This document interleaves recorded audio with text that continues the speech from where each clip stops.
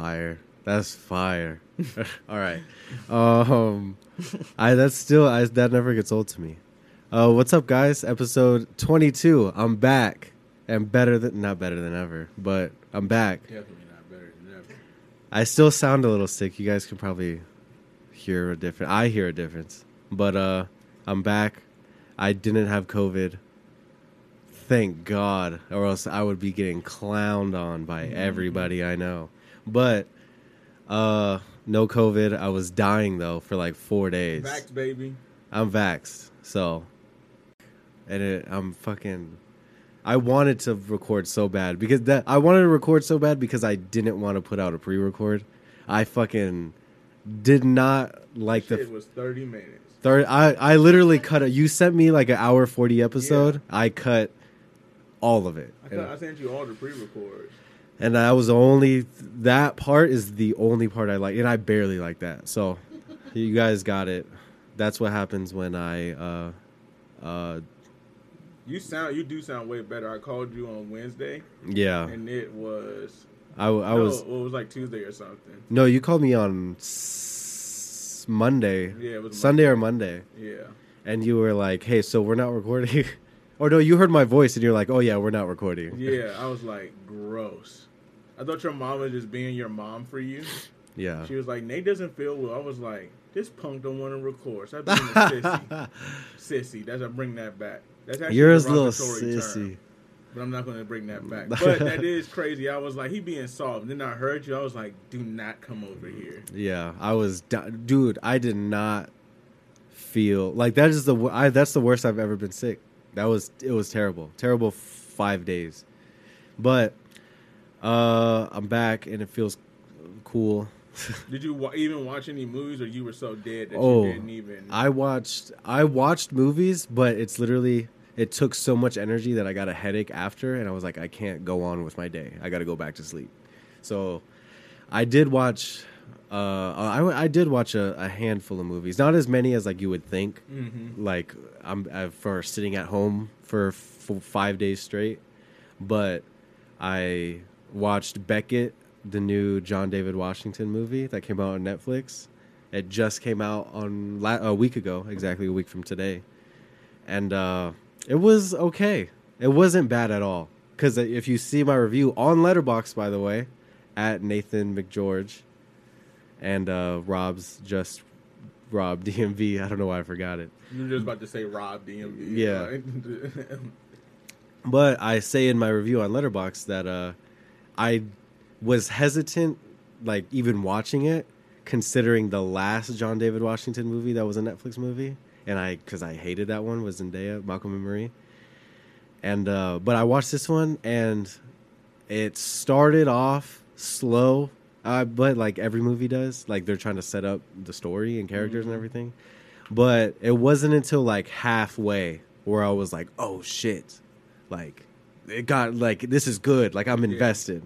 It was like the halfway mark, and then it was like okay, and then about at the 75% mark.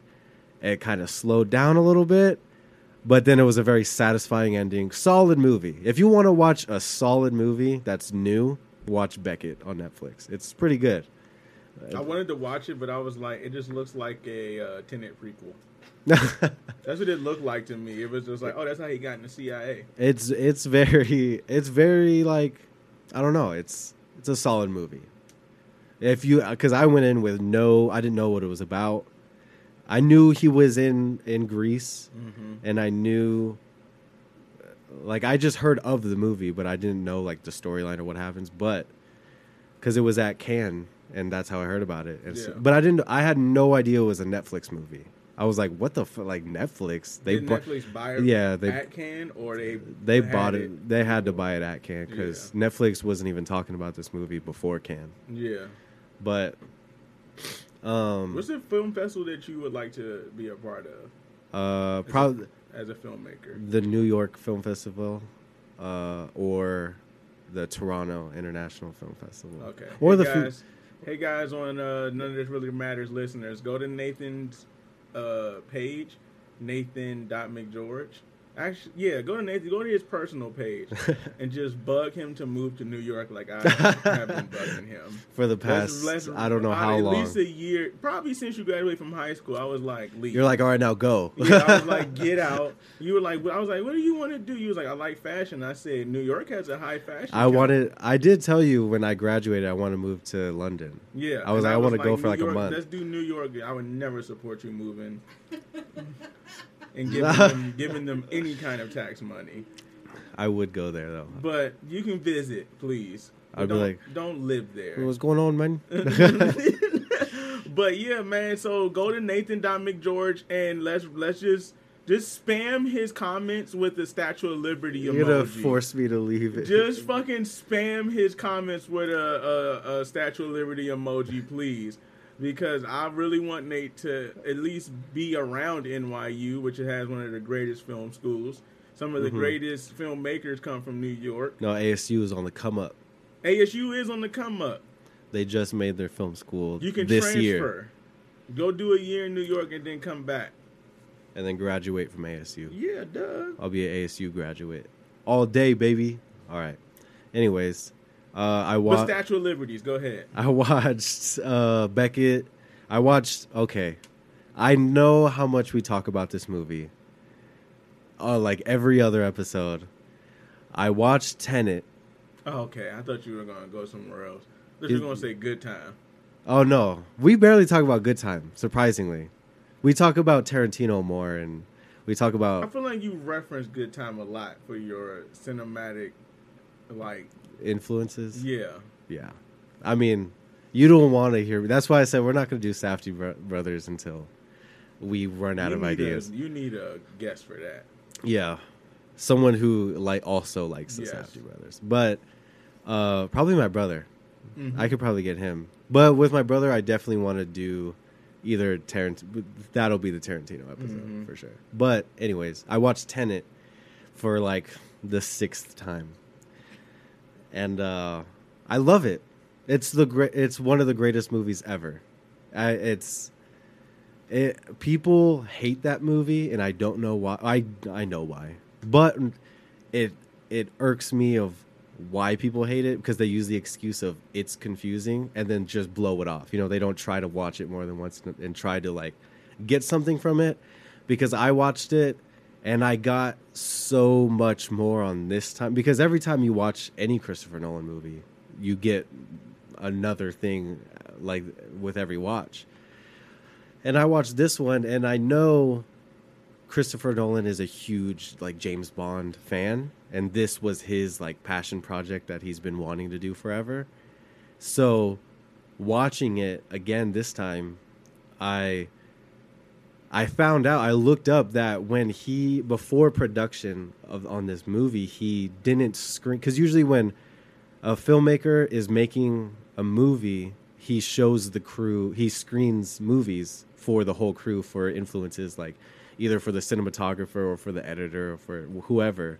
There's like, these are the influences for this movie. He'll show like 3 movies. But for Tenet, he didn't show any movies. And that, for me, was like, okay, so this really was a passion project, because it reminded me of how Sergio Leone making his spaghetti westerns in the 60s, like Once Upon a Time in the West, Good, Bad, and the Ugly, all that. It feels like when he made a western, he didn't watch any westerns. He made it from the nostalgic feeling of like, I love westerns so much, so I'm going to make this western that's like mine. So I feel like with Christopher Nolan, he made a James Bond movie and like Hitchcock movie, like North by Northwest, and was like, didn't watch any of the movies, but he only held on to that feeling of like when he thinks about a Hitchcock movie or a James Bond movie, and was like, this is my version of all of this, without any like, it's all subconscious influence. You know what I mean? Mm-hmm. And so that's why I was just like, this really is like his British movie. And like, even while I was watching it this time, like, there's such like European shots in the movie, and I'm like, he executed everything so well in Tenet, and like, he really just got away with it, of like, with all of these like passion, like passionate influences that he's always had throughout his whole filmography.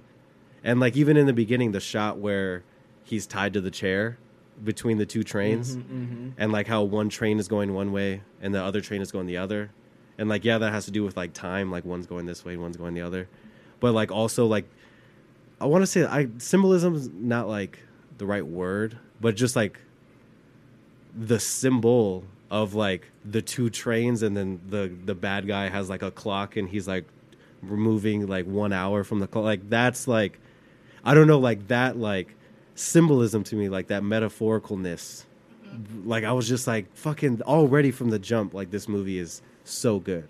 So like I just got like so much more from like a filmmaker like aspect watching Tenet. I was like, this movie is great. It's like, and I've said it before, like this movie was sent from the future and people will love it in 10 years. Like we talk about this movie all the time, so I have to rewatch it actually. So I don't want to like keep, I'm gonna blow my brain.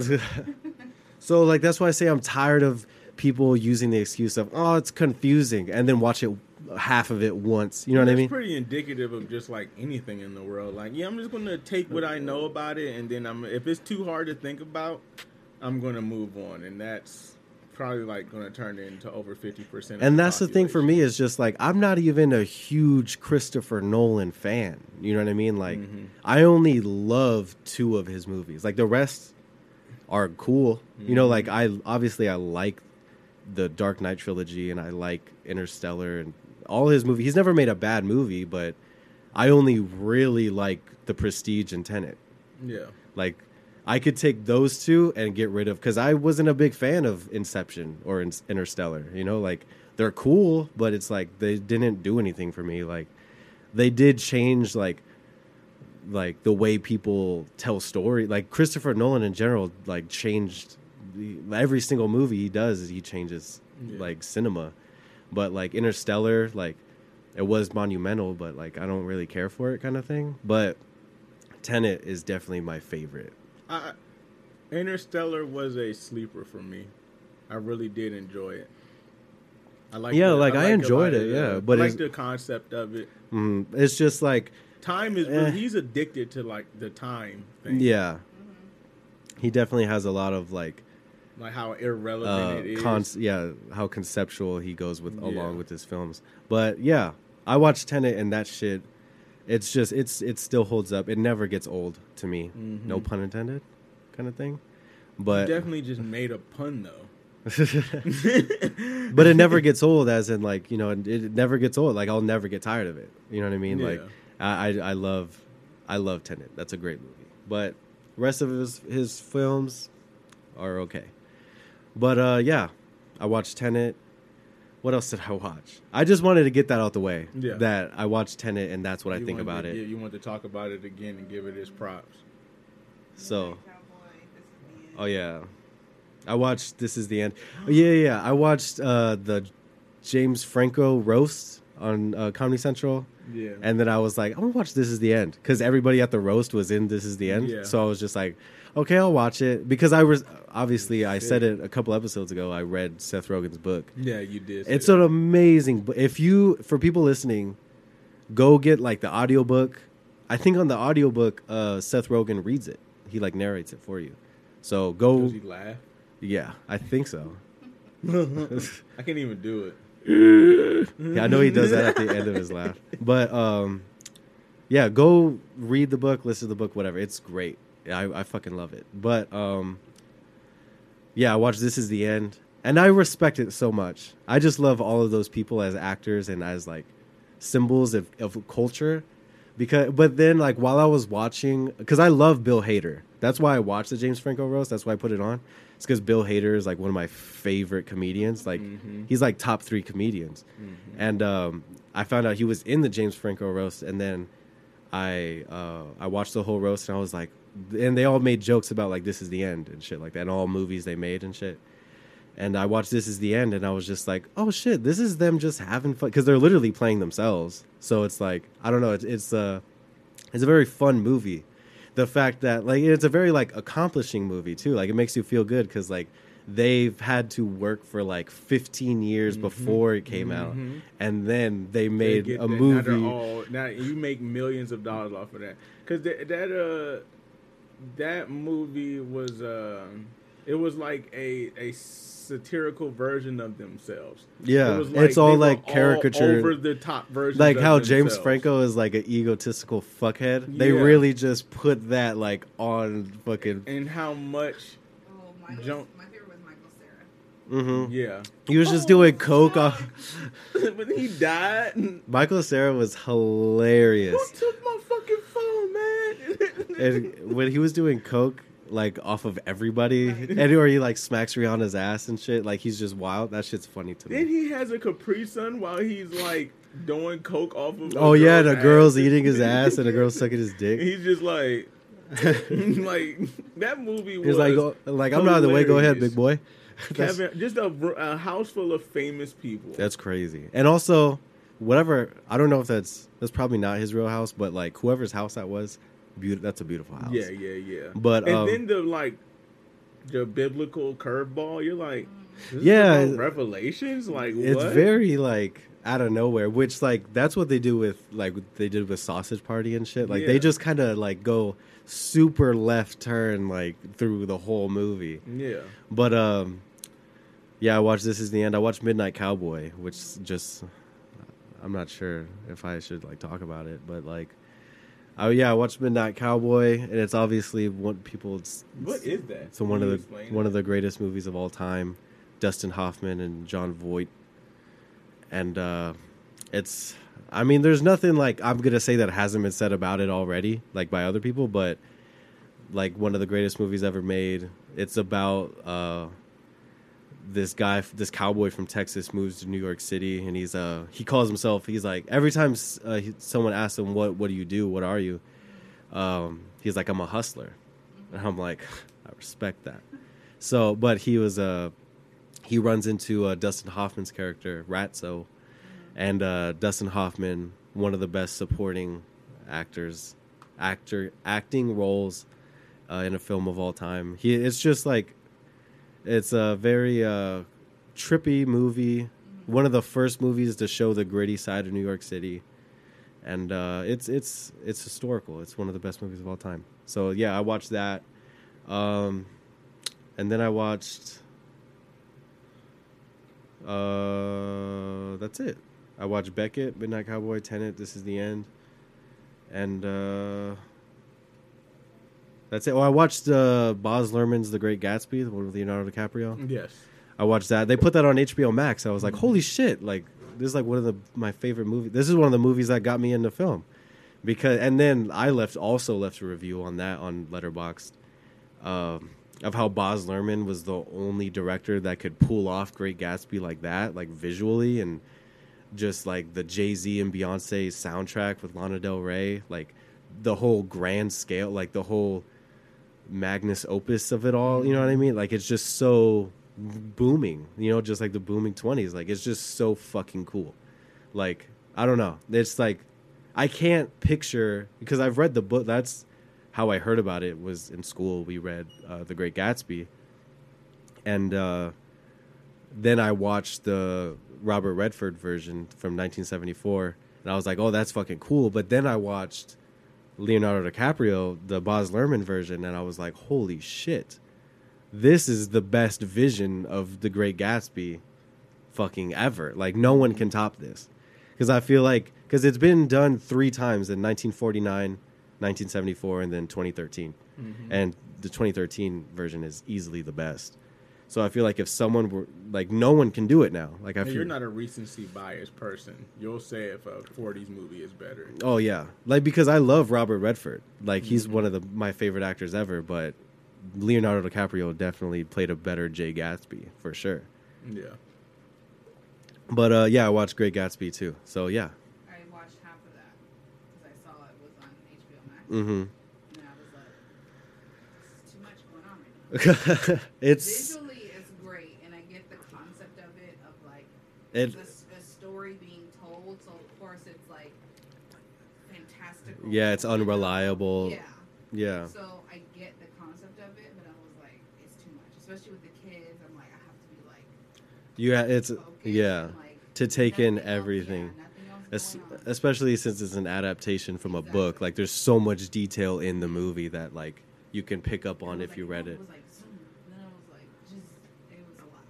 Yeah, if you miss, like, if you walk away for like 2 minutes, you'll miss like a lot. I was like, well, I got That's how like much she adds to like the aesthetic of the 20s. Like, there's just so much going on. How like good of a mood people are, but little do they know, everybody's gonna be broke. It's so soon. The But roaring 20s. But yeah, it's Great Gatsby, fucking sick. It got me excited. For some reason, it got me excited for Dune, because I saw the translation from the book to Baz Luhrmann making Great Gatsby, and like how Denis Vision is gonna be making like that movie, and I'm excited to see it. So I'm Rob, we're gonna be there. Dude. How long is that movie going to be? Probably 2 hours. Probably- I hope it's not 2 hours and 49 minutes. Did he do that on purpose? What? Who? For Denis. The movie, 2049. yeah. Oh, I'm that's pretty- it's like 2.5 hours. That movie is long. It is a Okay. long movie. It's a long- Oh, that's the movie we're talking about today, by the way, people. Yes. Blade Runner 2049. You probably know that by now, I think. Yeah, we've been saying it since, well, not the last episode before last. It's going to be 2.5 hours, Dune. And it's going to be worth it. Because, like I said before, some of the best movies of all time are at least 2.5 hours. But, yeah, Dune, me and Rob are going to be there. Me, Rob, and Menda. Or no, I still want to see Green Knight. dude. Oh, let me, before we get started on Blade Runner 2049, it's been 20 minutes? All right. Yeah, we're good. The Green Knight, speaking of that, I went to the movies by myself for the first time a week ago. The day before I was sick.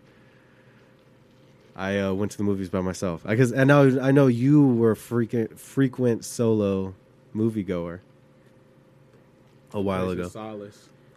And I will say, it's Did amazing. you get snacks? I got a drink. Yes. I got a You slushy. gotta get something. I got a slushy. Slushy slap solo. Like, you don't gotta shit. You don't gotta be like, hey, you want some? Because it's Like, expensive, so you always gotta share. and so, ooh, I just got cold. I got the You shivers. thought about the slushy. Yeah. Yeah, so I was telling Menda what my experience was like, because it was amazing going to the movies by yourself. I was just like, you know what? I would like invite somebody, but like I've never been to the movie, and I've been wanting to go to the movies by myself. I just want to see what it's like. Like, just I have to go once. Like right now is the opportunity. I have the energy to do it by myself. You know, it's like it's nighttime. I'm gonna fucking do it. Like, now's the time to do it. Don't tell anybody about it, kind of thing. So I went to the Arizona Center, of course. I was going to go to the Esplanade, but the latest showing already passed. So I was like, fuck. But Arizona Center always comes in clutch. Yeah, that shit be open till like... Y'all know. I done fell asleep in that bitch. I'm like, they left me right in that mother. But I went to the Arizona Center by myself with the pre-roll you gave me. I still have it. And, excuse me. Where'd you smoke it at? I was right before I went into the movie theater. Oh, yeah, because it's illegal now, so ain't nobody tripping. Dang. And there's nobody there. Yeah, there was Oh, barely... yeah, it's Arizona Center, too. If it was an Esplanade, I probably would. There probably would have been like and on a Friday night. Yeah. So I got there, sparked up real quick. Like, you know what I mean? Nice verbiage, man. You Nice see? verbiage, yeah. You see? You already know. see? Okay. I feel so cool right now. okay. All right. For the people who don't know, I'm not No. a smoker. Not Like, at all. that's not my dizzle. So, like, when I do this shit, I learn from the best. You know what I mean? I have a brother and a brother-in-law that do this shit for real. But Blow it down. big old doinks. But yeah, so I got there, just took 2 hits, and I was like, okay, I'm good. Let's go. Go inside. By the time I get to the front counter to get my drink, I feel it right away. I'm like, oh, fuck yeah. So the movie's about to start. The movie starts at 9:45. I'm there at 9:45. So I walk in and I get my drink, and then the girl is pretty attractive, and then I see the guy that works there trying to hit on her, so I'm like, okay, I see you, like, you're trying to, all right. But he was like, literally, like, she was working the counter, and he was like right there next to her, like, posted up. I was like, damn, bro, you spitting game like on the clock. Talk about unprofessional. Like, the game don't stop for him, bro. Yeah. Like, he's just out here. And she's like, we work together. We both make the same amount of money. So, like, yeah, so I was like, can I get a drink, please? And usually, like, when I talk while I'm high, I'll say a sentence, and then that sentence will replay in my head for, like, 2 minutes, and then I'll forget about it. But, like, while I was talking to her, it's like, okay, like, I'll do this, like, let me get a large drink. And then she's like, okay, here you go. And I'm like, okay, thank you. Good day. And I was telling Menda, like, while the sentence was replaying in my head, I was like, I'm a pretty good citizen. Like, on cruise control,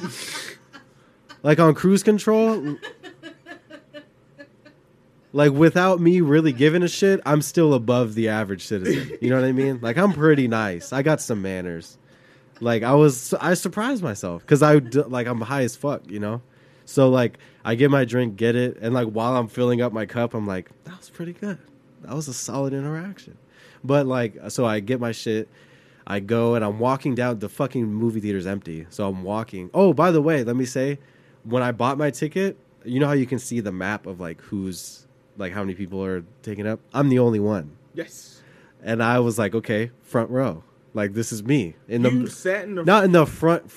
Oh, in the second front row? Yeah, Okay. yeah. Like, you know, Put your feet up on the bar. That's in the very center. Boom. That was me. Like, big screen, like I was in there. Like, I was telling Menda, like, usually, like, if you go with a girl, you know, you go like up top a little bit, maybe to the side if there's no seats in the middle, or you don't want to like walk between people. You just like maybe sit to the side a little bit if you're going out with a girl on a date. Like, that's how it is. You know what I mean?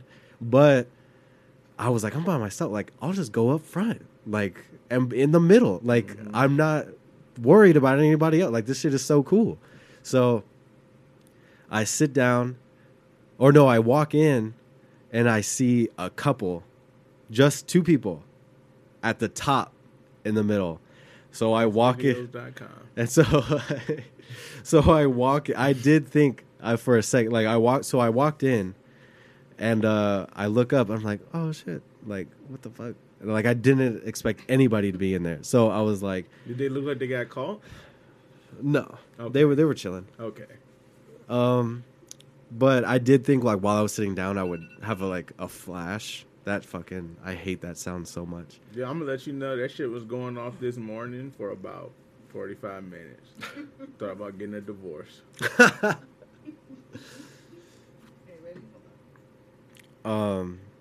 So I sit down. I did think like a flash was gonna pop up behind me, like he was recording getting sloppy toppy real quick. So I thought like a flash was gonna shine down on me, and I was gonna be like, porn has ruined our minds. I gotta stop watching that shit, man. But I sit down, I'm chilling, and then the trailers start, or they've been going, but like I walk in, and then like a new trailer comes on. And this movie that I'm most excited for in 2021 is Blue Bayou. I showed you the trailer. If you haven't heard of Blue Bayou, go look up the trailer. That shit's going to be amazing. It comes out in like a month, I think. But Blue Bayou, the trailer comes on. And I almost started crying. I was like, this movie's going to be so good. Because I was high, you know. My emotions are up there. You're by yourself. Yeah. So like, I'm no, gonna let it go. I was just like, I'm crying, bro. Like, this movie is gonna be so good. I can feel it. But I was telling Menda, and you'll know what I'm talking about. I'm sorry. I'm sorry. You'll know what I'm talking about here. The movie theater has this shit locked and pat down to like the T of where, like, if you're high, the movie theater is perfect. Like, they have this shit, the way the lights go down and the way they're like, the movie is about to start. Like, what, you know, when the Dolby Atmos shit does like all around you shit. Like, that shit is like, oh fuck, like the movie's about to start. Yeah, like, you kind of do start telling you say your mind is shut up. You're like, shut up. Like, it gets you like. Once the dancing cup comes on, you're like, hell yeah. Yeah, baby. You're like, oh shit, like this is it. The like, Coca-Cola roller coaster. Like, that's how the shit, like, it really makes you feel like, okay, the show is about to start. Mm-hmm. Like, especially when the lights go down. That's what I was telling Menda, like, movie theaters have that high, like, stoner demographic locked down. They know how to get someone fucking immersed into this movie because the way, like, everything is set up and, like, timed. Like, it's perfect. I'm surprised you didn't go to see a movie in L.A. Like, to go to, like, Universal Studios. Like, they have, like, movie theaters you can go to. I have like, I'll tell you. Oh, yeah. You remember? Yeah, I do remember. Yeah, okay. Because that shit. All right. Now, what was I saying? Oh, yeah. So the movie starts. I watched The Green Knight, if someone listening couldn't figure that out. But this is my second time watching The Green Knight, and that's one of the best movies ever to me. Like, of the year. Like, it's definitely the best movie of the year so far for me because I found myself relating to it, of like the character's story and what he's going through. Because I was telling Menda, it's literally a coming of age Knight story about I was telling Menda, like, in the trailer, so it's not, so just so I'm not spoiling, they say the shit in the trailer, but there's a part in the movie where King Arthur asks the main character Sir Gawain if he has any tales to tell, and he was like, no, I have nothing. And then the queen was like, yet, like, you have none to tell yet. And then me in the theater, I was like, oh fuck, Sir Gawain is me, because I'm 20 years old, just like Sir Gawain, and hasn't done shit in life, or feels like he hasn't done shit in life. But hearing that whole interaction, I was like, I have none to tell yet. I'm young, you know, like, how could I expect a knight to have these tales when, like, I'm not old enough to have all these tales like the rest of the people at the round table. Like, you know what I mean? Like, because all the other knights are fucking, like, older, you know? But I just, like, the whole parallel that I found between me and the main character, they really resonated with me, and I was like, holy shit, this movie's about me. So and I loved it so much. Yeah, because I haven't seen it yet. So and it's very, like we talked about, like, you can just tell it's very symbolic and esoteric and deeper meanings to different shit and references. There's definitely like Morgan Le Fay, like brujeria shit, like. It's so, and Morgan Le Fay is Sir Gawain's mom in this story because it's an adaptation, but David Lowery, the director, like, kind of shifted a few people around, and so he made it great. Like, he made it interesting, and I've heard reviews of people saying it's boring and it's like, it's boring and it's quiet and it's, I don't know, it's a fucking good movie. I don't know why people hate it. I fucking love this movie, but I just found so much that I relate to, and the cinematography. Watching this in theaters is the best decision you could ever make because the cinematography is just amazing. It's perfect. Like, the long sequences they choose to do, and even, like, some of the lighting they do. Like, even the Green Knight, the actual, I guess, antagonist, is all practical. Like, there's no CG. They use, like, very minimal CGI, and it's super fucking cool. And yeah, I watched The Green Knight by myself in theaters, and it was the best decision I've ever made. Definitely plan on going to theaters by myself a lot more.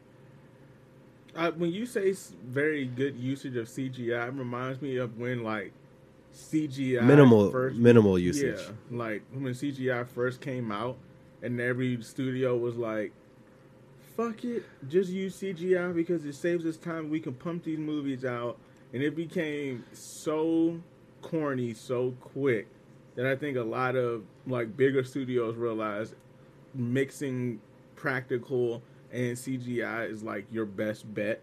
Like the T-Rex from Jurassic Park. Like the effort shows when you do that. Yes. Shit. Like it's when you watching Pacific Rim, it's like that was CGI, but there was a lot of like there was a lot of miniatures. Yeah.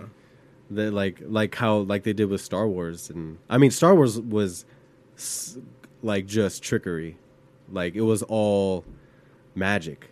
Basically, like they performed movie magic. Yes, the way they did that, and Blade Runner, and those two movies like shaped sci-fi today. Yes, but yeah, on to Blade Runner 2049. I guess that's a good segue. You wanted to talk about going to the movies by yourself. Yeah, Blade Runner 2049, directed by Denis Villeneuve. What isn't there to say about this movie? Man, I said I was going to say, I'm going to just get it out now. I fell asleep twice watching that movie. And it's not that it's a boring movie. It's just me and Amanda were saying, like... It's not an action movie. Not as much as the original Blade Runner, at least. And even that one wasn't super... I don't know. I think the scoring in this one was kind of lacking. It wasn't that it was bad. It's just that I think there was a lot more scoring in the original Blade Runner. Yeah. So it kind of set the tone a lot more. Yeah. This one was a tad, and I get what they were trying to do. This one was way more like melancholic. Yes, it was more apocalyptic. Movie. Yeah. So it was more gray toned. In some scenes, yeah. Yeah, even just like the way that the city is set up now.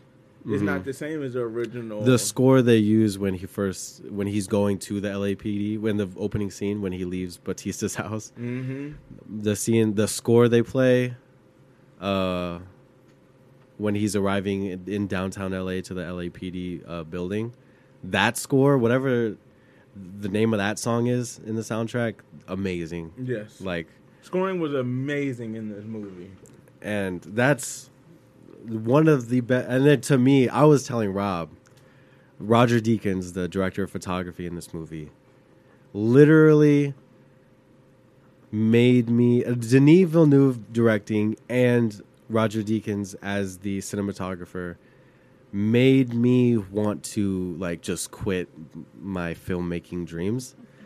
I was like, I'm never gonna make this. This will never be something like I make. Like it just, I was like, there's no point then. Like the way this movie is shot and the decisions of like this, like just Roger Deakins in general, how he is as a cinematographer it's unreachable to get to those levels. It's just, I'm like, how the fuck does he do it? Like it's crazy to me because like every time, like even, you know, if you're on Patreon, like seeing how I change around the lighting and shit, it's a lot of, and I was telling Rob this, it's like, I watched Blade Runner 2049 and I was like, yeah, I need to change how I light this shit. Everything sucks. Ugly.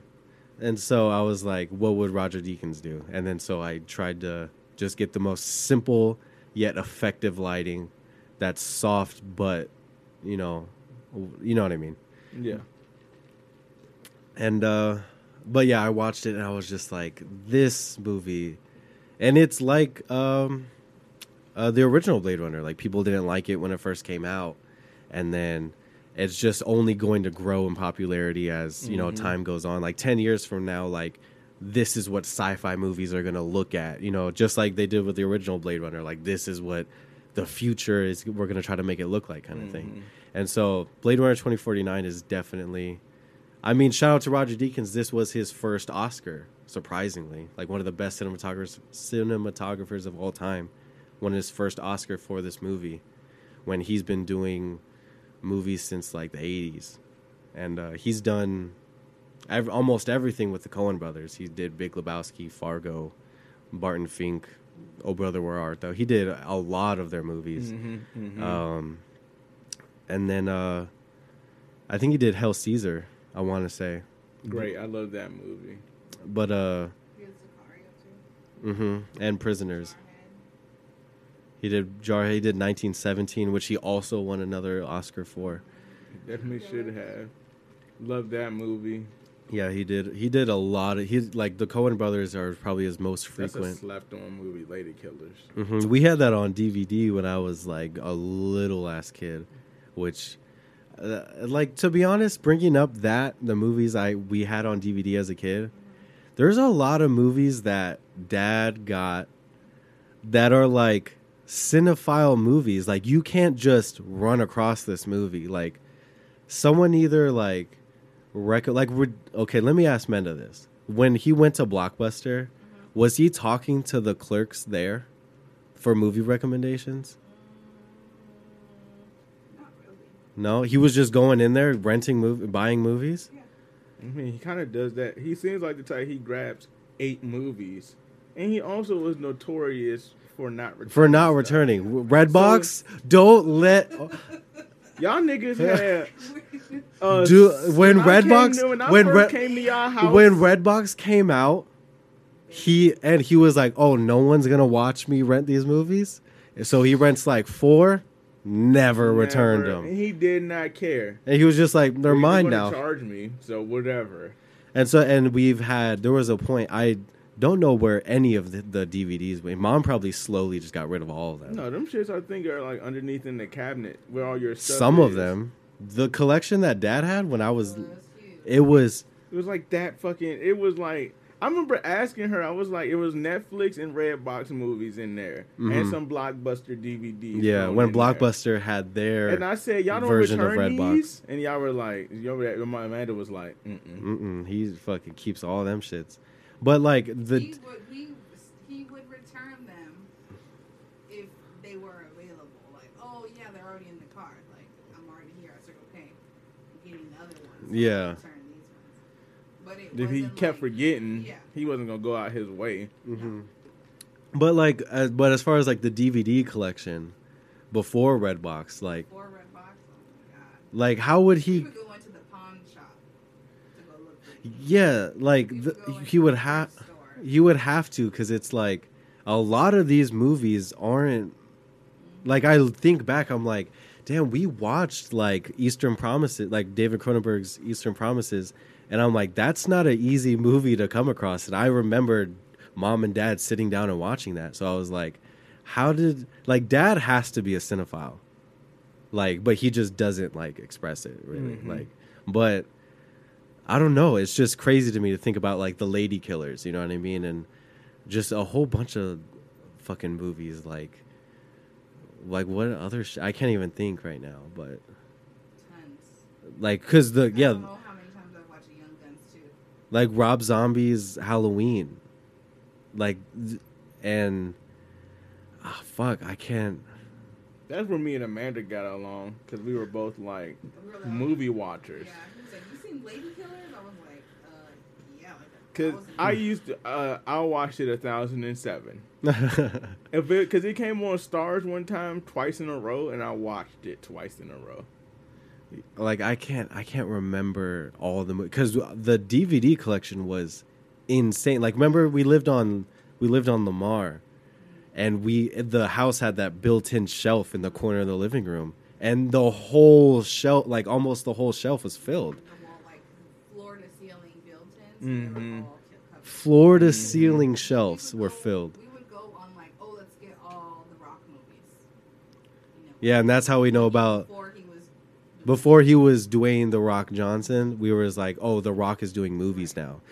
So let's get Nothing to Lose. Let's get Blue Streak. Let's get National Security. We were watching all the, and I was like, it's a blessing. You know what I mean? Like, that's what surprised me about her. And I was like, you're not like, you know how some people are like unfamiliar when they come across people of color, like they act all like, I don't know how to approach you. Yeah. I'm not saying, again, I'm saying movies don't capture black culture, but it does help. So when she was like, yeah, we love Martin and Kings of Comedy and shit, I was like, yeah, Spike Lee's King of Comedy it was special. it was like, oh, okay, so you're like not unaware of the culture. You understood like In Living Color and all of these like black ass shows. Like so Moesha, I was like, oh shit, y'all did watch these like black it's shows. very like I don't know. It was like it's crazy. It's still weird to me for y'all to be from Phoenix and like that kind of stuff. Like we grew up in a very weird household when it comes to like our your consumption Yes. of entertainment. Yeah, I was gonna say our very, consuming. it's a very like from like oldies to like heavy metal. mm-hmm. You know, it's just like a full. And then And we weird, also- like I that was- weird 2006 like rap that your dad likes, like the fucking like punk rap kind of. Yeah, the Alien Ant Farm shit. Yeah, it's kind of very shit like that. So but- eclectic. And I was talking to Titi about this, about how we grew up playing. I always have this theory that we were talking about that like if you played like the Tony Hawk video games religiously, like growing up, then your music taste is automatically like diverse because you listen to Black Flag and you listen to Nas. Like that's the whole Like, Tony. if you played Crazy Taxi, you knew all the songs. And like just playing like Tony Hawk Underground all day, you'll like that's how I know about Nas, and that's how I know about Black Flag and Social Distortion and shit like that. Like it's so it's crazy like how much culture we like consumed like especially in my childhood. Yeah, and you know how my dad is. Like he never was like, "Oh, close your eyes."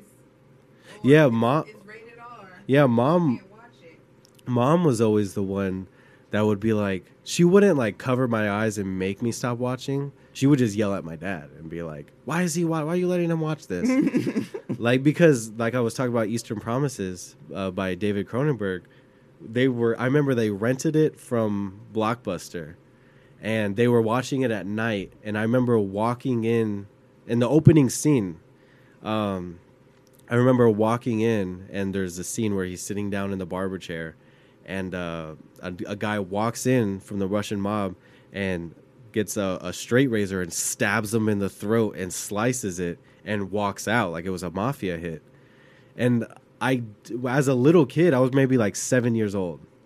And I remember like seeing that and walking out of the living room. I was like, fuck this. Like, I'm not watching this. But that obviously traumatized me. Yeah. So I was just like, I remember that, but I didn't know what the movie was called. And it wasn't until me getting into David Cronenberg movies like The Fly, Videodrome, Scanners, and all that. And then you see this later like era of Cronenberg where he makes like Cosmopolis and Eastern Promises. I was like, oh, that's David Cronenberg. And then I watched Eastern Promises and I was like, oh, fuck, this was the movie that it was a crazy reaction. But then it clicked to me that like my dad was the one that found out about this movie. Like he had to be like in that like film shit, like just for him to buy all of these DVDs and like have them. And for me as a little kid being bored, looking at all of the movies that we have and then only watching like 5 of them every day. Your dad was also an arcade kid. Like he was an 80s kid. So they would go to like hanging out at the mall was like their thing to do. So arcade and then like going to the movie theaters and then hanging out after the movies getting girls. It's like your MO for Like at that was least the move. 5 years of your life. From like 15 to 20, that's how you operate. Literally until Amanda was born. So, he definitely is probably a movie lover, at least. Like, he has an underlying appreciation for a good movie. I mean, he does have a sound bar and a big TV. Yeah, me and him sat down and watched Ad Astra together, which was an experience. Also, But he has like ADHD because he's like he doesn't want to watch the same movie like in a row. So he has to like go find a new movie that he wants to watch. this guy. Which I kind of get that too. Like, It's like, no, I watched that. I need to watch everything. Yeah. And I get to the point where I'm watching Ingmar Bergman movies and then... So I think that had something to do with like the selection that we had in the house at all times. Yeah, we had such a wide variety of movies. And then even us having like Hot Rod and Strange Wilderness and fucking anything. Saving Silverman. Like, yeah, and I don't know, like just so many of these like new wave comedy movies of like this new genre and how we watched Superbad 30,000 times Mm-hmm. and just like just the upcoming of those movies, and I don't know, it's crazy just to think about all those movies that we had and how they impacted all of us. But yeah, Blade Runner 2049. How did we fucking get here? Cinematography. Well, we started talking about Coen Brothers, Lady Killers. Yeah. Okay. Yeah, Roger Deakins fucking, it's insane how well shot. Every single shot is perfect in this movie, which is why he won an award. And It's almost as if Denise said, I'm going to get you this award. Because there was a lot of shots. I'm like, this shit is taking too long. Right. They're like, do you see this? Do you see him landing this car? and how you guys, if you guys,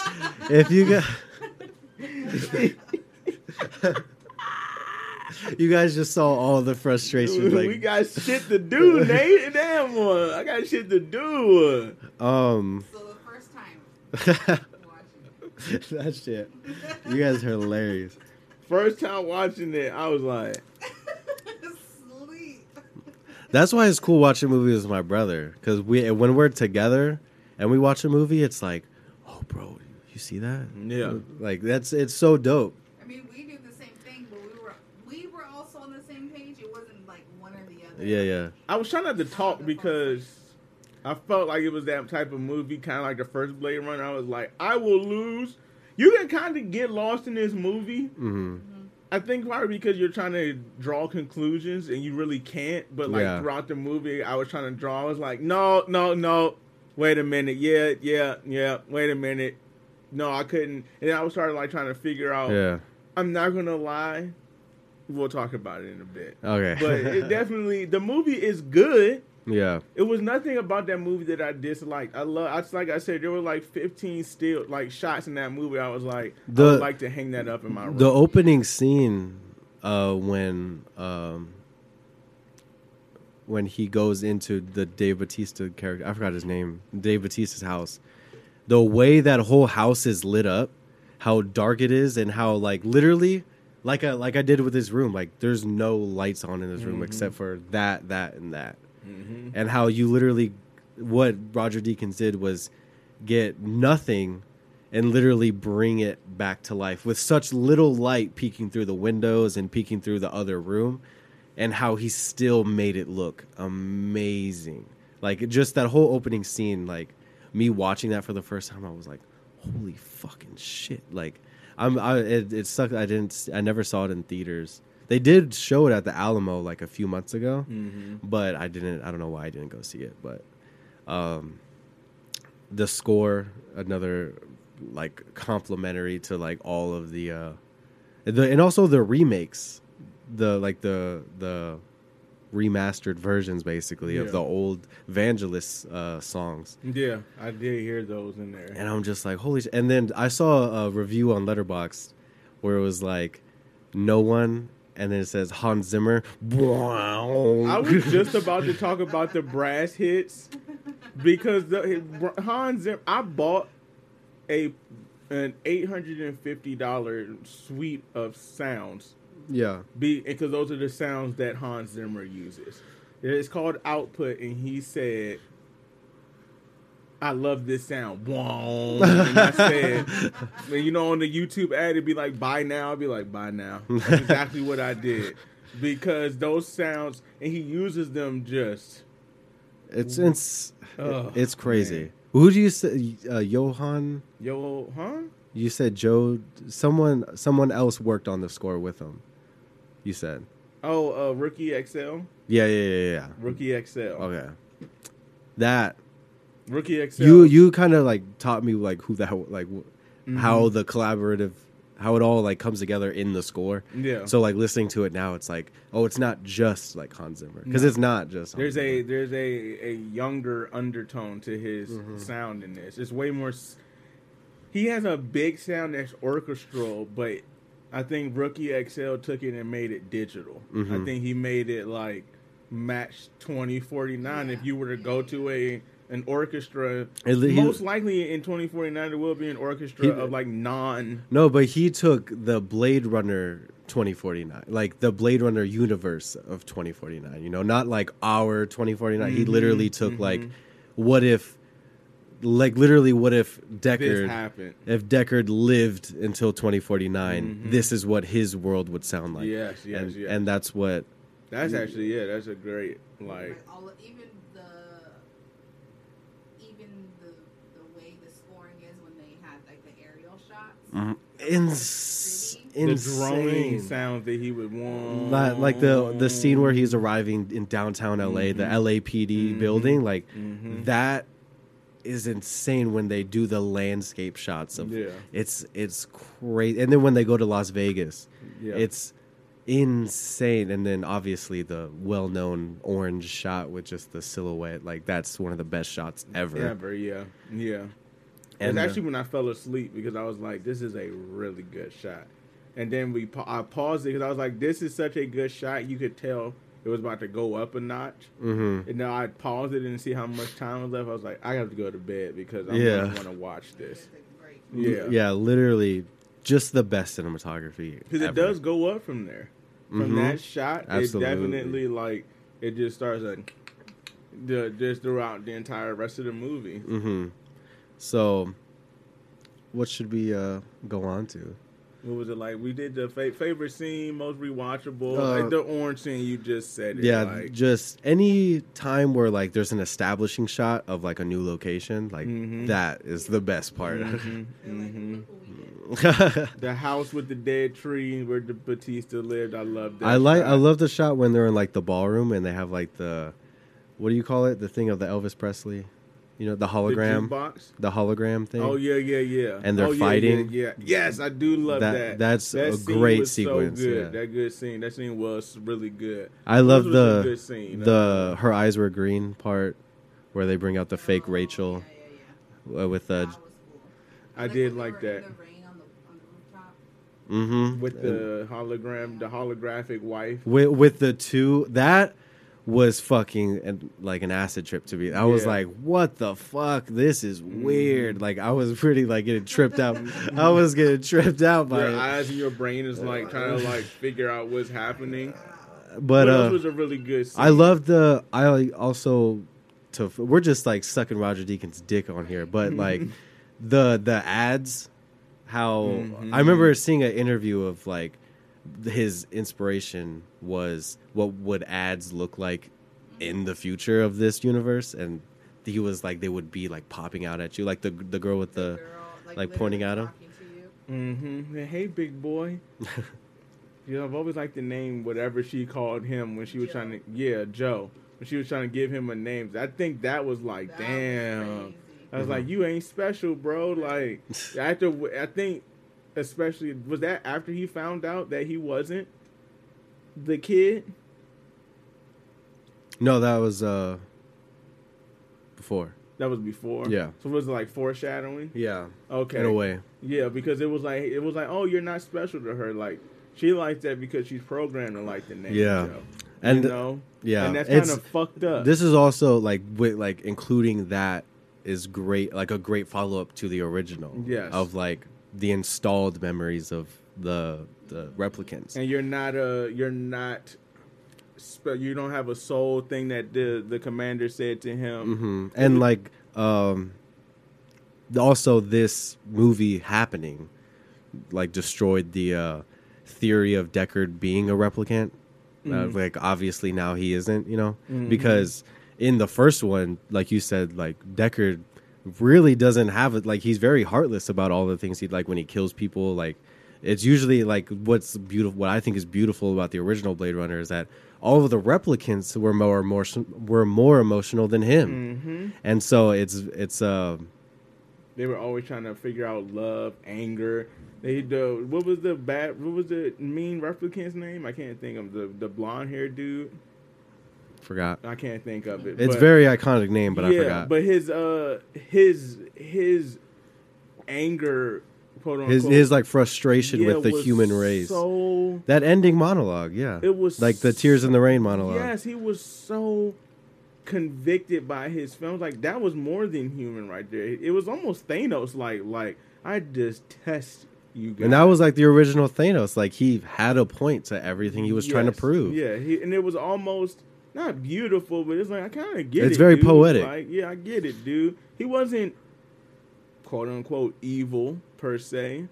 Yeah. He was just motivated in, Yeah. a morally questionable manner, you Mhm. know. But my favorite shot on very well written. Yeah, another one of my favorite shots is the chick coming out of the plastic bag. Like you shaking chicken out of a bag. That's what she looked like. Yeah. She slipped out of there, and then Jared Leto just slices her open. I was Yeah. like, what in the Very like world ruthless is- about it. Yeah, he was so like. I really didn't like him in this movie. Okay. I either. really thought I'm good. Recasting. Or just not. just have none of that. He didn't like he didn't have to be. I think they only included him because they wanted to do that Rachel scene, Yes. the fake Rachel scene, which is one of my favorite parts. Yes, it was a great scene. I was like, ooh, they 'Cause- playing with the dude. And he was like, nah, her eyes were green. Yeah. And then everybody was like, oh fuck, what the fuck? Like, So Deckard's not a replicant. no. I thought they were trying to say that replicants had sperm now. Oh no. But she was a replicant. Rachel was Yeah, a replicant. but she and didn't know. But she didn't know, and she believed she could get pregnant. Mm-hmm. So Like okay. she truly believed that all of her, like in the original, all of her memories were her own. Mhm. But that's what Deckard was trying to do. It was just like he was basically trying to be like, hey, this is what they're fucking doing to you, like Mhm. kind of thing. And But that, if I guess if you believe it's true, it is. mm-hmm. Yeah, that's I am real. I'm a real person. Mm-hmm. I can get pregnant. I can have. And a that's kid. why- And it was like, is you a replicant? Yeah, Mhm. and that's why How the fuck is she a baby? paper unicorn, which hints to the idea that Deckard is a replicant, because Edward James almost making it, because in the original Blade Runner he had those dreams yes. of the unicorn in the forest, but he didn't tell anybody, and then Edward James almost made the paper unicorn. So it kind of hints to like he knows that these memories were installed into Deckard, Mhm. but like at the end, like what it adds to what Mendo was saying of like the famous quote of like, it's too bad she couldn't live, but then again, who does? Like Mhm. it's all about Mhm. what you fucking believe. Right. And then when he believes he's a real person, Mm-hmm. you know, he believes he's the child. Mm-hmm. And the famous like iconic, I fucking love the ending of Blade Runner.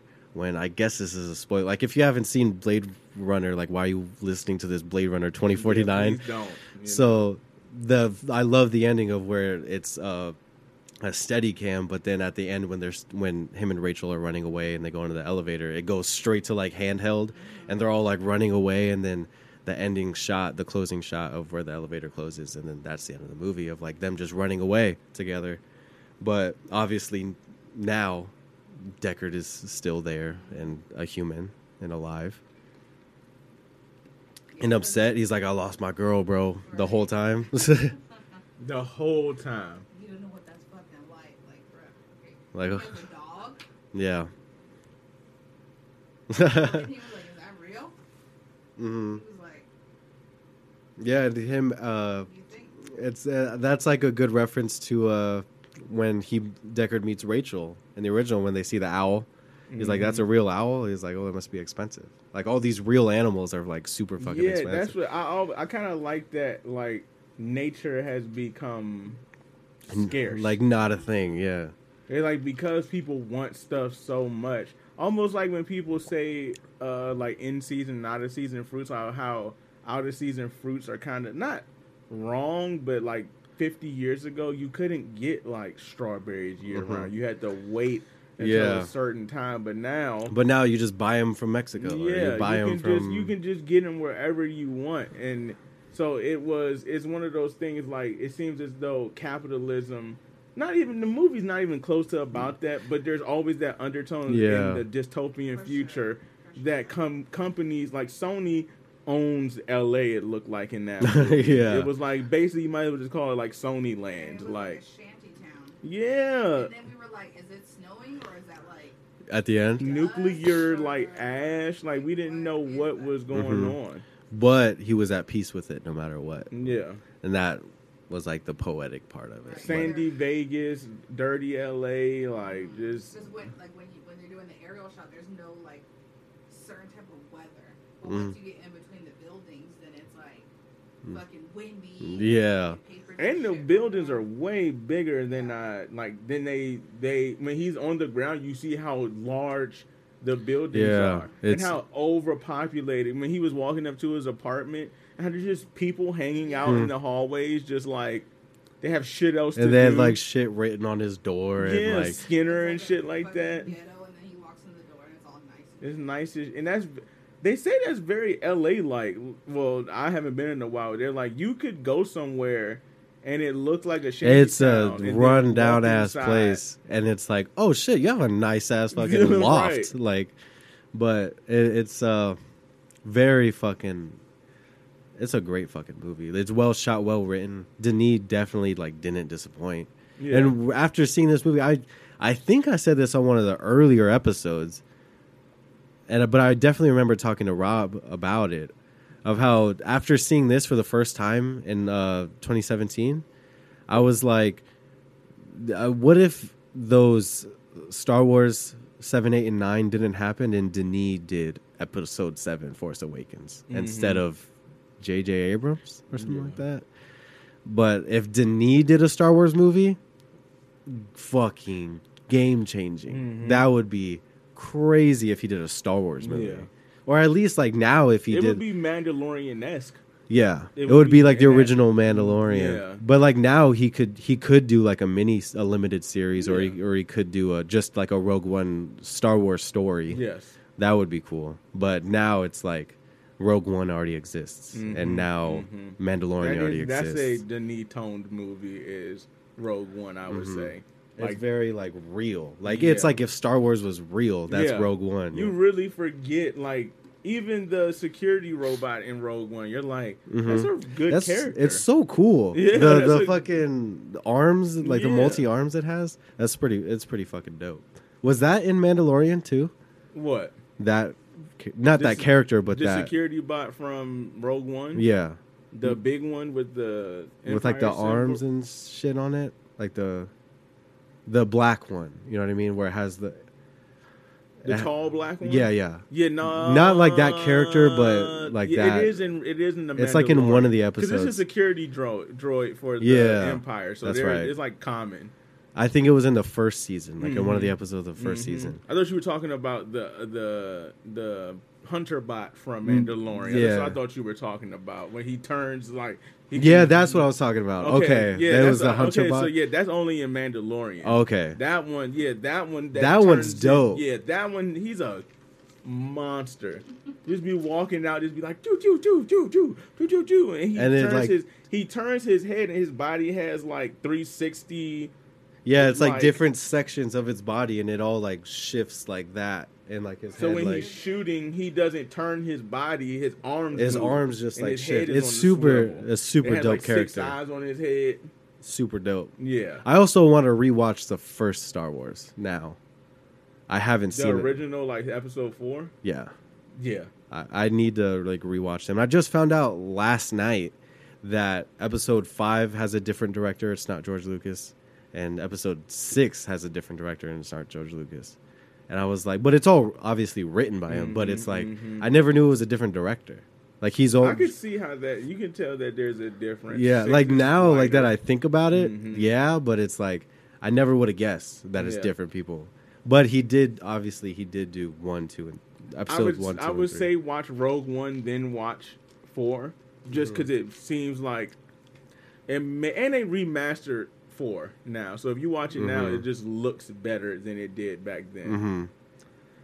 And like just thinking about Star Wars as like with no information of today, and like really putting yourself in context of no one knows what Star Wars is, and watching this movie for the first time, It was like watching 2001: The Space Odyssey. You're like, do these people do like people like creatives? Do they inspire the future? Like when you're watching like them essentially FaceTime on 2001: The Space Odyssey. You're like, oh, okay. Like did somebody think to themselves, I'm gonna make that one day? Yeah, like did Steve Jobs look at that and be like, man, I fucking maybe love this that seems movie. like something Steve Jobs and would that's do. exactly what I thought to myself. It was like that movie is like the like Steve Jobs essentially, like this cold, calculating man who cares about the mission and figuring out what's going on. That seems like Steve Jobs loves would be his like daughter still, you can tell, but it's like you're kind of like secondary to the universe. Mission. Yeah, like you're not that big compared to. For a lot of parents, your children are your universe, and Steve Jobs is like, you're a part of this universe, and that's fine. Mm-hmm. But how did we get here? What was I saying? We were talking about Star Wars. Yes, and does that? Oh yeah, putting it in context. Does that influence the future? Because then you see flying cars, then you see a car like a Tesla, and then you watch like Back to the Future or anything, or even just like Total Recall, or the movies, any movie where the car has especially Total Recall actually, where it has the driving taxi guy. Have you ever seen it with the original one with Arnold Schwarzenegger? Where it has a taxi driver, but then there's like a big screen. I don't think I've ever seen it. He just gets in the back. It's like, but it's an automated taxi. He just gets in the back of the car, and the taxi driver takes him, and there's a screen in the middle, and it's very like Tesla-esque. So it is. Then you see Ad Astra or Interstellar, and then you're watching. There's just some movies where they're so like ahead of their time. You know what I mean? They're just so like, good and original. Are they showing us that?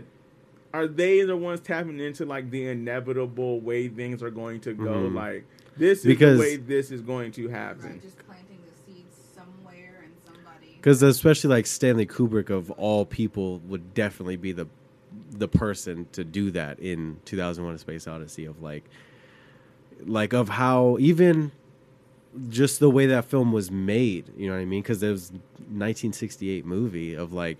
These methods of that were so that no one's ever even thought of, and that's the way people make movies now. You know what I mean? Yeah. And like even like you said with like the idea of FaceTime being in that movie for even just a small like sliver of the movie, it's like holy shit! Like because you like us watching it in 2021, it's like oh yeah, like that seems like realistic now because that actually exists right here. A Hilton space station. So now you're seeing billionaires, 3 billionaires in the same year, civilians not funded by NASA, just went into space. Yeah.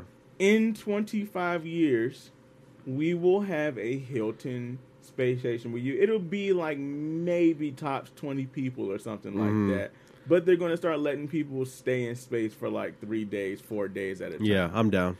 For sure. I would love to wait. For sure.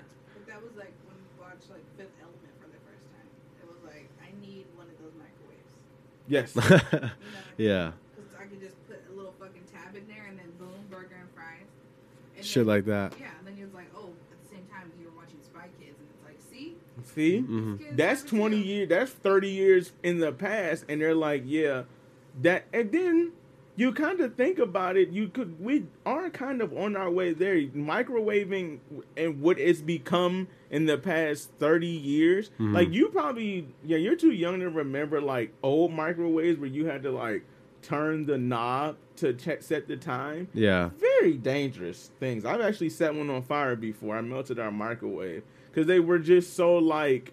And there was no numbers. You just twisted the knob, right? It was like it was no like. I think there were. No, they like, were like like super expensive. No, like when you twist, like there's no like, you can't see anything, right? No, you can. Oh, okay. It was mine. I remember mine had like you could. There was like it was like the knob, and then like you could have like this clear thing. It looked like a speedometer. Oh. And you would twist it, and it would go. It was like seconds, and that's kind of why as a kid I was.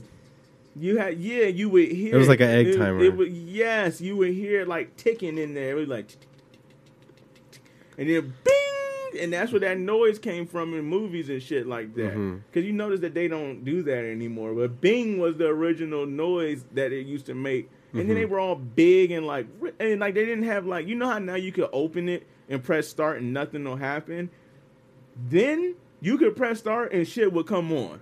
That's And what they would be like, don't stand in front of the microwave. yeah, Don't be too close to the microwave if you're pregnant. that back then you had to turn it off before you opened it, because if you didn't, you would just be like, All the radiation. you would like cook yourself. Yeah, fuck that. That's like. yeah. Yeah, But right. it So literally, technology has come. like 50, what is it, 70 years since we've started using microwaves, which was an accident, by the way. We found that out. Amanda taught me that. Probably less than that. And then everything comes from the military. I don't know if people know that. Like, everything we get, like, cell phones have been a Any, thing like, since, new- like, the 50s.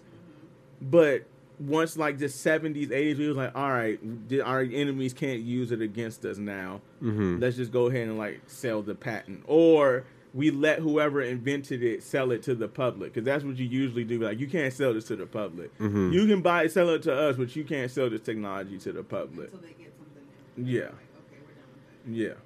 And that's how we get everything that we get. So that's why I like movies like 2049 that aren't over the top future. It's very like, except for the flying car thing, it's still feasible the rest of the way that shit is set up, especially LA. Holy shit. Talk about crowded. But small part in the film, but killed it for the few I minutes guess they Jared Leto. were in. No, man, don't say that. Like, it. The His prostitute assistant, Or his- his assistant was cool. Oh yeah, she was cool. She was ruthless. his girlfriend. Is that His was fake his girl? girlfriend? No. Kay's fake girlfriend. That actress. That's what you thought was good? Yeah, that's my choice. Oh, okay. Yeah. Was her part small? I like because the point of it is like someone who's barely in the mood, like time wise in the movie, but she's like in it throughout. You know what I mean? I think Batista killed it. Yeah, I think he did. that's good.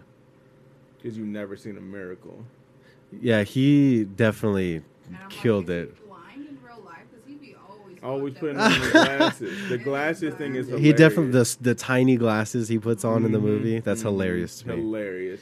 But yeah, definitely Batista. Yeah, Batista. I can agree with that. I did Because he like- definitely came off the bench, dropped 30, and sat back down. He was like, I am not just Drax. That kind of proved to me. I give Batista a hard time, but You do give him a hard time. I give- literally a week ago you said I hate Batista because he does cash grab movies. I say I hate wrestlers becoming actors. It's the worst thing in the world. Yeah. But Now if you're saying like if you gave that argument to why Peacemaker shouldn't be a show, I would agree with you. no, I watched Suicide Squad. It was cool, but I would never want to see an entire. but 8 I episodes of that. hate that John Cena is becoming a thing now, like more than ever. Oh yeah. It bothers me so much. But and I've told Rob I'm starting to get tired of seeing The Rock. Like it's starting to get You have said that. it's starting to get annoying now. He's just trying to cash out wherever he can.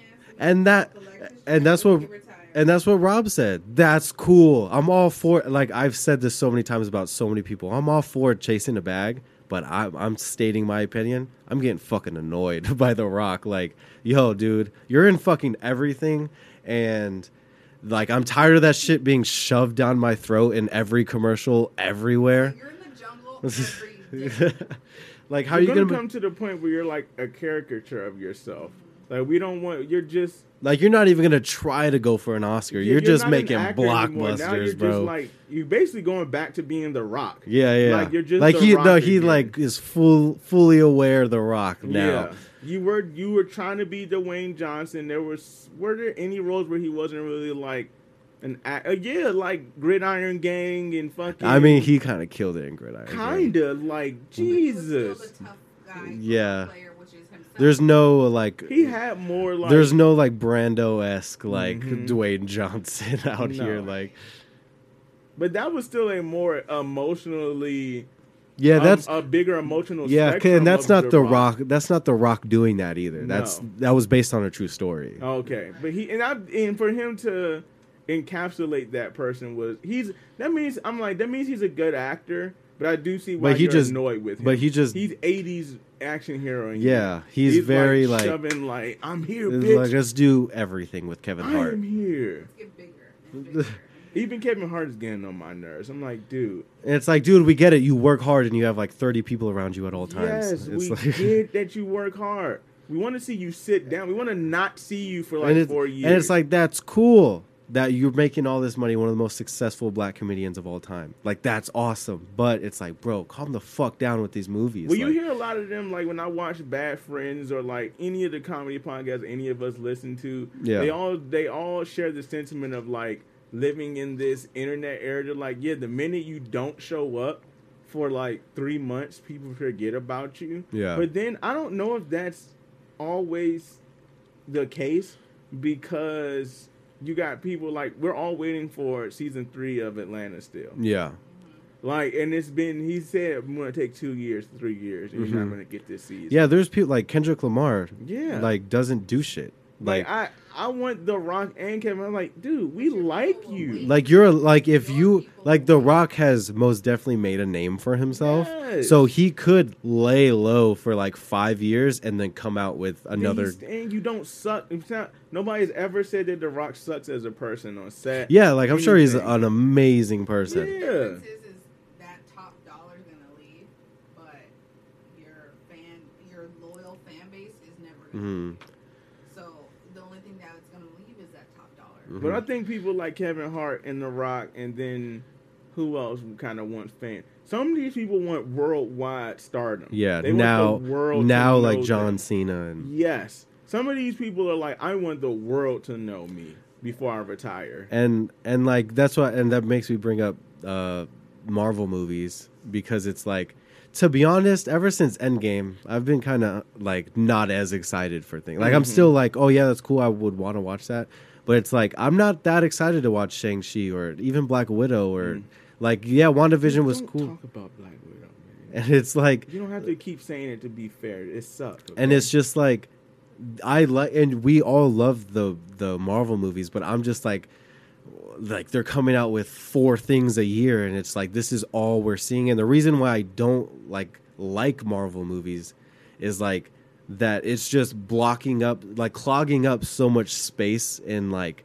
advertising that it's like it's blocking out like Blue Bayou from getting all this recognition that it should get, and like all these great movies that should be getting, like there's a movie coming out called The Card Counter coming out next month, and it's like all these great movies by great writers and legendary writers and directors that have won Oscars in the 80s, 90s, and 2000s. Like all these movies are coming out soon and getting no advertising until like a day before it comes out, and then it comes out and then it's popular for like 2 weeks, and then okay, Marvel's coming out with another trailer of Eternals. Like that's how much shit is clogging up all this and that's why it's kind of like, oh yeah, Marvel movies. And I've said this before, like every time I see a Marvel movie or a show or whatever, I am excited, like, but I just always know I'm gonna walk out of the theater like, okay, like I know before I even watch the movie that this isn't gonna be the best movie I've ever seen. Like you just go in knowing that, yeah. And I think it was such a huge, build up, to that moment of like, oh my God, this is it. And there was such a like finality with it. Because like everything else coming after it is just like. Because I get now, like I get why they're doing it, and like half of the reason is a money grab, but if Marvel were to be artistic about it and be like, after Endgame, we're done. No more Marvel movies. Like, that's the end of Marvel, the whole franchise. Then it would be like, then that would make it like, because we knew like, oh, they're coming out with Black Panther 2, Eternals, Shang-Chi, Black Widow. That. Like, we knew all this. They already announced it. But we were all waiting for Endgame. Right. And I think they even know that. They're like, this now we're in for people like me. Like, I'm a Marvel fan because I knew how far it went past the Avengers. Yeah, I was like and that. That's where they're headed towards. I feel is like there's so many characters And in each universe, even DC. Yeah. That's why watching Suicide Squad, it was like, oh, these It's- are all like D-list. yeah, literally like these- Those are the characters those are the reason why people like me hate DC. Yeah. TDK, fucking Savant, Weasel. You're like, you just made the dumbest characters that ever existed. and like I that mean, Howard the and Duck sucks, but and that's how like also it's like with people like they haven't made a Thor movie, you know what I mean? Mm-hmm. Or obviously they're not going to make an Iron Man movie, or like the shit that people are going to be excited for, you know what I mean? they Like got rid of it. like they're going to be like, okay, now we're doing I mean, people love Guardians of the Galaxy, but like their follow-up was Spider-Man, and like people like we love Spider-Man. Yeah. Everybody loves Everybody Spider-Man. loves Spider-Man. But it's like now you're gonna do Black Widow, Loki, Falcon Winter Soldier, and Shang-Chi. Like that's your follow up to Endgame after Spider-Man. Like, well, you know, and I thought about that too when I was watching. I rewatched WandaVision, and then I was watching What If, because this is a part of the MCU Yeah. too, their new cartoon. And I remember Zoe said something one time. And I said, "Oh, okay, I kind of get it now." She said, "I like Black Widow and Hawkeye because they're regular." yeah, She's like, "I like the fact that Black Widow doesn't have any powers, and she decides to put herself on the line still every single time." yeah, So I was like, there's definitely other children out there. So when you get what I think they're trying to build, like kind of like they did with the Netflix shows, where these like not D-list heroes, but like the neighborhood heroes. yeah. It's like not everybody can they're be not in space fighting. They're not Thor, Hulk, Yes. Iron Man, Captain But America. you still can't beat them in a fight, and there's still people here on Earth, like Captain Marvel said when she was like, not everybody has the Avengers, and it's like, well, sometimes the Avengers aren't there now. Like Yeah. now they're gone. There's all kinds of shit going on. Like I think the next thing I'm gonna be excited for is probably the next Thor movie, yes, and the that's Eternals. They put out a new trailer. I'm not gonna lie, that shit looks. and they that's pick- and they I'm pick- only like paying attention to directors now, Yeah, because it's like and that makes a difference too. and like Taika Waititi doing Thor Ragnarok, and now he's doing I Love don't know and who Thunder. the director is for their. I like their It's ensemble. Chloe Zhao is doing Eternals. Okay, because I like their ensemble. I like Angelina. I like that they got I want to keep calling him Paperboy. Fuck. Paperboy though. Yeah, right? but then they got Rob Stark too. They got fucking they got what's his name? Rob Stark and Ned Stark. They got the brothers, both of them from Game of Thrones. oh shit, Because you know that one of them. the Scars, not Skarsgård, not one of them is one of the Skarsgård brothers. Oh shit, the fucking battery died. How long? Oh shit, hour and a half. yeah. Yeah, Marvel movies. Not that excited about them. No. Haven't Yeah, been excited about This is them. for people like me now, like because they're gonna start putting out. You're not gonna know who You don't know who Morpheus is, like Unless you're talking about the Matrix, then no. the vampire. Who Oh! has, I'm excited about Blade. yeah, he's coming. Yeah. so it's like they're doing. Mahershala Ali as Blade. Yeah, like I'm Blade, there for what the it. fuck? He's not gonna fight Galactus, but he does need to be on Earth fighting some shit. You know what I'm saying? I'm Like, definitely there in the theater for come sure. on, yeah, so like you said, there's gonna be stuff that you are going. They know that there's gonna be certain movies, a new Spider-Man when that comes out. I feel like Guillermo del Toro, since he did Blade 2, I feel like Guillermo del Toro should definitely have a say he in did Blade too. yeah. I feel like It was so good. I It was the best one. feel like Guillermo del Toro should have some part of the creative process in the new Blade. If he Yeah. doesn't, I'm gonna be a little mad. Because they're trying to do the horror thing too. They haven't mentioned that they're trying to That's go gonna be like sick. they're trying to do like the horror route with Marvel too. I Because there are some fucking hope characters so. that could be like. Blade by now is my only hope for Marvel. Like if they miss with Blade, which I don't think it'll happen, but if they miss with Blade, then I'm done. And I think the more when you speak, it kind of reminds me that those big companies are smarter than we try to get. There's the Celestial stuff seems to me more for kids, but then you got these like Blade characters, and there's probably going to be more story and Marvel stuff. everybody is curious about Wakanda Forever. Everyone. Everyone's like, what? How? Like, where? the What If episode, that was his last performance as Black Panther, Chadwick Boseman. He voiced the character. He voiced T'Challa. Yeah. Fuck. That's I'm about to cry right now. That's crazy. I remember. All right, no, we're not gonna get into Chadwick. We're not gonna get into Chadwick. R.I.P. though. Who won the movie? Roger Deakins, cinematography. Yeah, man. There's no. The visuals in this. Not fuck the story, but I mean, it's a dystopian. I mean, you can say fuck the story because you don't have to. You don't need the story in order to watch In order to love it, I'm so visually pleasing. you can love the characters and you can love that's what I was talking to Menda about on the way here. Is just the reason why I love certain movies is I look at the characters and how I relate to them and what resonates with me and the shit they go through, and if I can sense their emotions and think what they're thinking, and that's why I love Good Times so much. But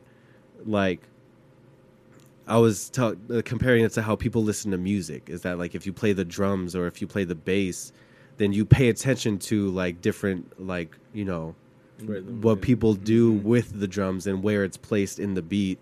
You listen to that in a song, and that's why you love that song. Or if I was telling Menda, if you read books and you're a huge bookworm and this author and that book, then if you listen to a song, you'll listen to what they're saying, and you're a big lyrics person. And there's a lot of lyrics people out there. And so that's what they love about a certain song. And so that's what it's like with movies. It's just I look at one certain topic of a movie, and then everything around it just kind of complements it. If there's good cinematography, or if there's good, editing, or if there's great set design or costume design, then that just adds to it. But I look at how, and when I watch movies, I guess I'm giving it away of how I watch movies, but of how a director chose to make this movie and how it translates from writing the script of this character to the screen, and how self-expressive it could be and how it can relate to me, you know what I mean, and how it was made basically from nothing to this, and how real it can be. And so a lot of people love photography, a lot of people are photographers, and all they pay attention to is cinematography, or all people pay attention to is the soundtrack, the score or whatever, you know what I mean? So it's people find different shit, and like I said, you could there's a lot of movies I could give a shit less about the story, but this movie is amazing. There's a lot of movies like that, and Tenet is one of them. You know what I mean? That's the point of Tenet, is you don't understand, you just feel it, and that's the point of his character, is that John David Washington, the protagonist, doesn't know what's going on. You're there with him. And I compared it while I was watching it this past time, I compared it to Roman Polanski's Chinatown with Jack Nicholson. In that movie, Jack Nicholson, you see the movie, you see L.A. through his eyes. You don't see him in L.A. You see his perspective on L.A. and how shitty is, and how shitty and trashy L.A. What is that? But you see his perspective and how confused he is in LA, you know what I mean? And that's how it is in Tenet, is that you're there and a lot of the times he doesn't know what's going on, and he's trying to figure out. That's right. What he's doing in the movies. He's trying to figure out what the fuck is happening. And that's what his character is, and that's why I love how Christopher Nolan wrote that character, and you can tell what he's going through, and that's why I love Tenet. And it's the same thing with this movie, especially Deckard, Harrison Ford's character. Then the translation from Ridley Scott's Blade Runner to Denis' Blade Runner, that's that's the same Deckard. Right. You can only, that's the point of it, is you can only imagine what he's been through from 2019. Yeah, from 2019, from the original Blade Runner to 2049 to this, this Blade Runner. And what is that, 30 years? The 30 years of we don't know, you know what I mean? And that's the beauty of Deckard. The fucking hideout, and then it's so he's in Vegas, but it was there is no more Vegas. When the blackout happens, what is Vegas? When there's no electricity. Mm-hmm. That's what it was, is the EMP, right? That basically was they were Mhm. trying to say like somebody. Now, who was it that did they say who set it off? It was like a war or something. I don't remember. I don't think they say. But yeah, definitely who won the movie? Deacons, Yeah. for sure. Yeah. Rob was like, why is because Ryan Gosling is like, My favorite actor? Yeah. Why does it look like he's smiling all the time? He always has a slight grin. I mean, that was Like, what Decker did in the first one. I got to know the first time I ever watched Blade Runner, I was like, why is Harrison Ford always doing that weird like side, like half smile? And then I asked Titi that. He was like, that's the Deckard grin. Like, that's just his thing. And I was just like, that's just what he does, I guess. What Ryan Gosling was doing with his slight underbite. It was like, But he kind of does that in all of his movies, though. So it's kind of like not a character choice. It's just kind of him. he just has like you, because that's why I like when he plays like funnier roles. Because I'm like, that seems like that's how your face is supposed to. He seems like a naturally nice person. Like that's how you're supposed to be. Yeah, When he was Ryan in that Gosling movie is with Crazy hilarious. Stupid Love. Yeah, Like I was like, this is funny, dude. I was like, this is good. you gotta Ryan watch La. Gosling. You're never gonna watch La La Land, but you gotta watch La La Land. Like, A great. musical. Yes. All right, so I mean, obviously, I love Drive. You know, like how much I love Drive. This was like Drive to me. He spoke more than Drive, but still didn't speak a lot. And Only God Forgives. A great fucking Ryan Gosling movie. There's a what else did he fucking do? Obviously La La Land and I can't think of any other he directed a movie called Lost River. I have it on Blu-ray if you ever want to watch it. But Forrest and Notebook. mhm. I still have never seen The that Nice movie. Guys. He was in Remember the Titans. The Nice Guys was good. Mhm. That was good. The Remember the Titans. He was also. But on what are Mickey his Mouse Clubhouse. his leading roles? What are his, Guides of March. Mickey Mouse Clubhouse? Mickey Mouse Clubhouse. Yeah, he was on Mickey Mouse Clubhouse. Oh, The with Place Britney Beyond the and, Pines. Justin Oh, Timberlake. what the fuck am I talking about? Fucking First Man as Neil Armstrong? Yeah, Ryan Gosling is a goat. Put some respect on his name. Yeah, one of the greatest He actors came of up our with Justin Timberlake, Christina Plus, he's Aguilera, and with, Britney Spears. Eva Mendes, and that's big. Yes. Yeah. On top of that, The Place Beyond the Pines, fire. But Ryan Gosling. shout out to him for cuffing up Eva Mendes real quick. But yeah, Drive is his best movie. So You came up with Justin Timberlake. He's that. Those are all musicians, so he's the actor of that group Mhm. that is like their equal.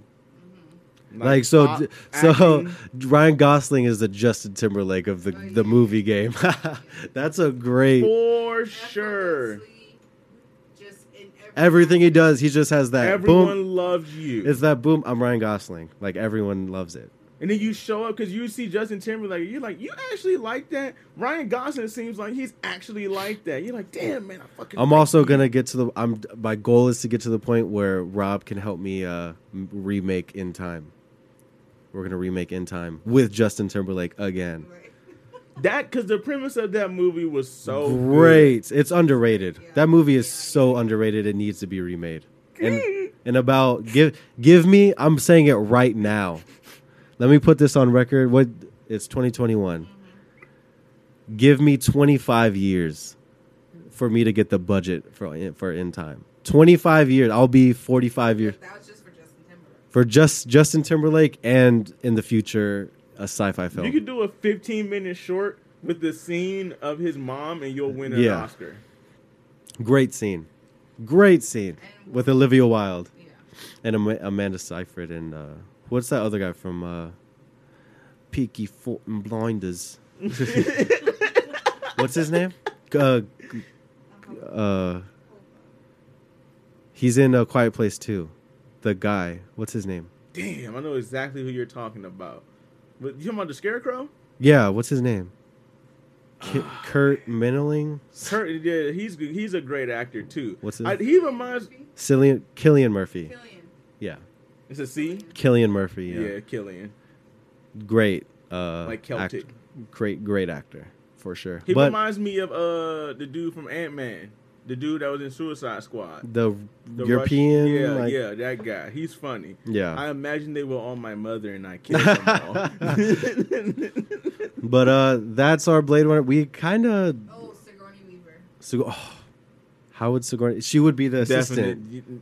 She would be the assistant. No, she's definitely The guy showing him around the library. Rachel. Not Rachel. That's not Rachel at all. She's definitely the guy who shows him around that library with the files. Why am I drawing a blank on that part? Oh, it's sweet. No, because I went back and watched it again. Or she'd be the one in the picture with the baby. No, I feel like she would have been the chief. Oh yeah, she would have been the chief. Oh, That's what I that's was trying to say. true. I was like, she's definitely the She's chief. definitely the chief. I don't know if she would have got though. No. Oh, at the end? Yeah, She like would've whooped yeah, her I ass. think. Nah, she was a replicant. Replicants. When Ryan Gosling ran through that fucking wall, I was like, He was breaking every fucking wall that he's. he got stabbed with a scalpel, didn't flinch. He was a real motherfucker in this movie. I tell you that. In this scene. Oh, okay. Yes. That would be Sigourney Weaver. But yeah, also as the chief. Maybe. I almost did the Bad Friends thing that Krista Oh said. my I don't know God. why that just came to my mind when I saw that. Krista Stefano and Bad Friends? Yeah, Hilarious. when he did I love the shirt, the Yep, I'm gay. and then the, That is not on I'm camera. glad the camera's all Yeah. about to say. So yeah, that's Blade Runner 2049. All right. 10 out of 10 movie. Nate, this was we were rusty. I feel like on this one, A little bit. just because we were in such a groove. That was our first episode missed in 4 months. Yeah. 5 months. 5 months. That was our first episode missed. That's good. yeah. That's pretty good. At this rate, we'll go 2 years missing 4 episodes. That's pretty good. We'll never miss another episode again. Ever. Again, watch. Technically, we didn't have one. Thank God for bank. I mean, yeah, episodes. technically Yeah. we didn't miss an episode Technically, because thank we God for already bank recorded episodes. it. Yeah. But next week we are doing. We didn't talk about it, huh? Yeah, you was that. Yeah, who's your director for next week? We've talked about it a lot. Who's supposed to come after Denis, but we never solidified anything. I think we talked about Guillermo del Toro. Yeah, Fuck. Menda? because I would definitely go Pacific Rim. Guillermo del Toro would be hard because There's of so many. of Pacific Rim is just like nobody's done a kaiju movie like that ever. we can do I still gotta watch Kronos. fuck. I guess we could do Guillermo del Toro. GDT. GDT. I guess that's it. That's the only one I can think, unless we think of something else. But for now, Guillermo del Toro is the decision. Because I can't. I know we've discussed other directors, but I just can't think of them right now. We are, yeah, because you said you wanted to get the short people out the way, people who got like less than 5. Yeah, We'll figure it out. we'll Less figure it than out. 5 Yeah. people. Less than 5 films. Yeah. So that's Blade Runner 2049. I hope you guys enjoyed the Denis episodes. And next week we'll be back with the new director. With might be most likely. So I'll see you guys